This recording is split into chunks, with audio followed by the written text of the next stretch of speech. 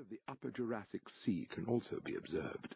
The tides and storms are still all around us, therefore, and as Shelley wrote of London, that great sea still howls on for more.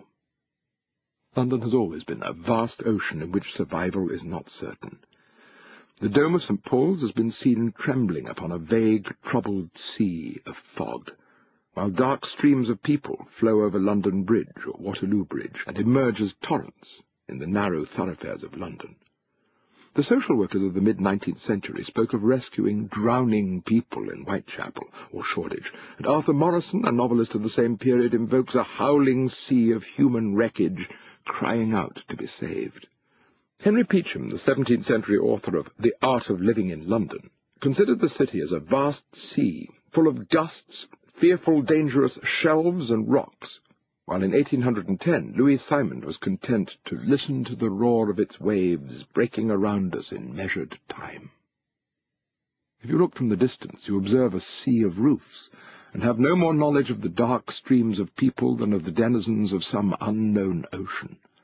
But the city is always a heaving and restless place, with its own torrents and billows, its foam and sprays. The sound of its streets is like the murmur from a seashell, and in the great fogs of the past, the citizens believed themselves to be lying on the floor of the ocean. Even amid all the lights, it may simply be what George Orwell described as the ocean bottom among the luminous, gliding fishes. This is a constant vision of the London world, particularly in the novels of the 20th century, where feelings of hopelessness and despondency turn the city into a place of silence and mysterious depths. Yet, like the sea and the gallows, London refuses nobody.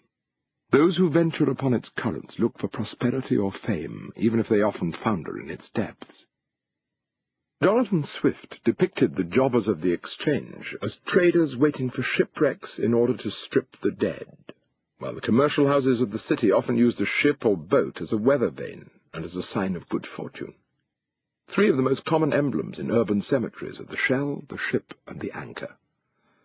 The starlings of Trafalgar Square are also the starlings who nest in the cliff faces of northern Scotland. The pigeons of London are descended from the wild rock doves who lived among the steep cliffs of the northern and western shores of this island. For them the buildings of the city are cliffs still, and the streets are the endless sea stretching beyond them. But the real confluence lies in this, that London, for so long the arbiter of trade and of the sea, should have upon its fabric the silent signature of the tides and waves. And when the waters parted, the London earth was revealed. In 1877, in a characteristically grand example of Victorian engineering, a vast well was taken down 1,146 feet at the southern end of Tottenham Court Road. It travelled hundreds of millions of years, touching the primeval landscapes of this city site, and from its evidence we can list the layers beneath our feet from the Devonian to the Jurassic and the Cretaceous. Beyond these strata lie 650 feet of chalk, outcrops of which can be seen upon the Downs or the Chilterns as the rim of the London Basin, that shallow, saucer-like declivity in which the city rests. Above the chalk itself lies the thick London clay, which in turn is covered by deposits of gravel and brick earth. Here, then, is the making of the city in more than one sense. The clay and the chalk and the brick earth have for almost 2,000 years been employed to construct the houses and public buildings of London. It is almost as if the city raised itself from its primeval origin, creating a human settlement from the senseless material of past time. This clay is burnt and compressed into London stock, the particular yellow-brown or red brick that has furnished the material of London housing. It truly represents the genius loci, and Christopher Wren suggested that the earth around London, rightly managed, will yield as good bricks as were the Roman bricks, and will endure in our air beyond any stone our island affords. William Blake called the bricks of London well-wrought affections, by which he meant that the turning of clay and chalk into the fabric of the streets was a civilizing process which knit the city with its primeval past. The houses of the 17th century are made out of dust that drifted over the London region in a glacial era 25,000 years before. The London clay can yield more tangible evidence also. The skeletons of sharks. In the East End it was popularly believed that sharks' teeth might cure cramp. The skull of a wolf in Cheapside, and crocodiles in the clay of Islington. In 1682, Dryden recognized this now forgotten and invisible landscape of London. Yet monsters from thy large increase we find, engendered on the slime thou leav'st behind. 8 years later, in 1690, the remains of a mammoth were found beside what has since become King's Cross. London clay can, by the alchemy of weather, become mud, and in 1851 Charles Dickens noted that there was so much mud in the streets that it would not be wonderful to meet a megalosaurus, 40 feet long or so, waddling like an elephantine lizard up Holborn Hill. In the 1930s, Louis-Ferdinand Céline took the motor buses of Piccadilly Circus to be a herd of mastodons, returning to the territory they had left behind. The mammoth of 1690 was only the first primeval relic to be discovered in the London region. Hippopotami and elephants lay beneath Trafalgar Square, lions at Charing Cross, and buffaloes beside St. Martin's in the Field. A brown bear was discovered in North Woolwich, mackerel in the old brickfields of Holloway, and sharks in Brentford. The wild animals of London include reindeer, giant beavers, hyenas, and rhinoceri, which once grazed by the swamps and lagoons of the Thames. And that landscape has not entirely faded. Within recent memory, the mist from the ancient marshes of Westminster destroyed the frescoes of St. Stephen's. It is still possible, beside the National Gallery, to detect the rise of ground between the middle and upper terraces of the Thames in the Pleistocene era. It was not, even then, an unpeopled region. Within the bones of the King's Cross mammoth were also found pieces of a flint hand-axe, which can be dated to the Paleolithic period. We can say with some certainty that for 500,000 years there has been in London a pattern of habitation and hunting, if not of settlement.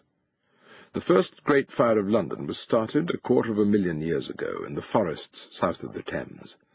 That river had by then taken its appointed course, but not its later appearance. It was very broad, fed by many streams, occluded by forests, bordered by swamps and marshes.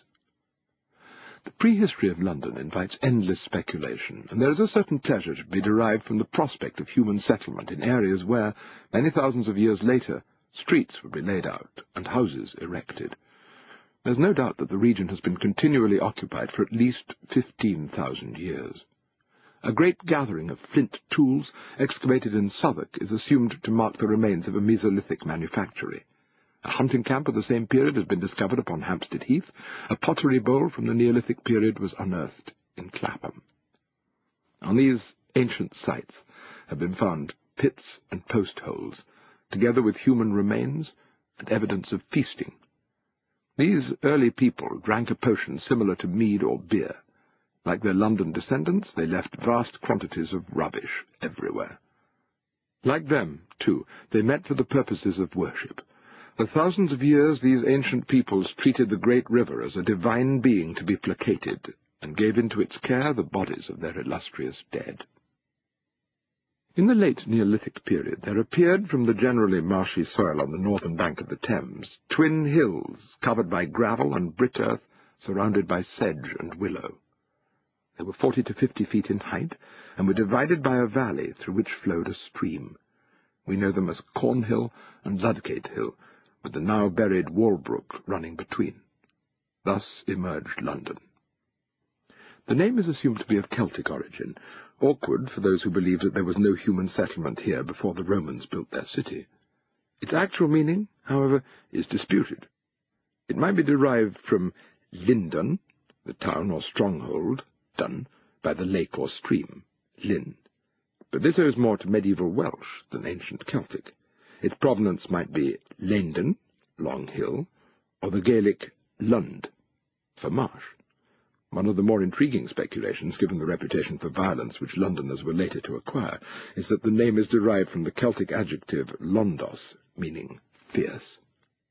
There is more speculative etymology which gives the honour of naming to King Lud, who is supposed to have reigned in the century of the Roman invasion. He laid out the city's streets and rebuilt its walls. Upon his death he was buried beside the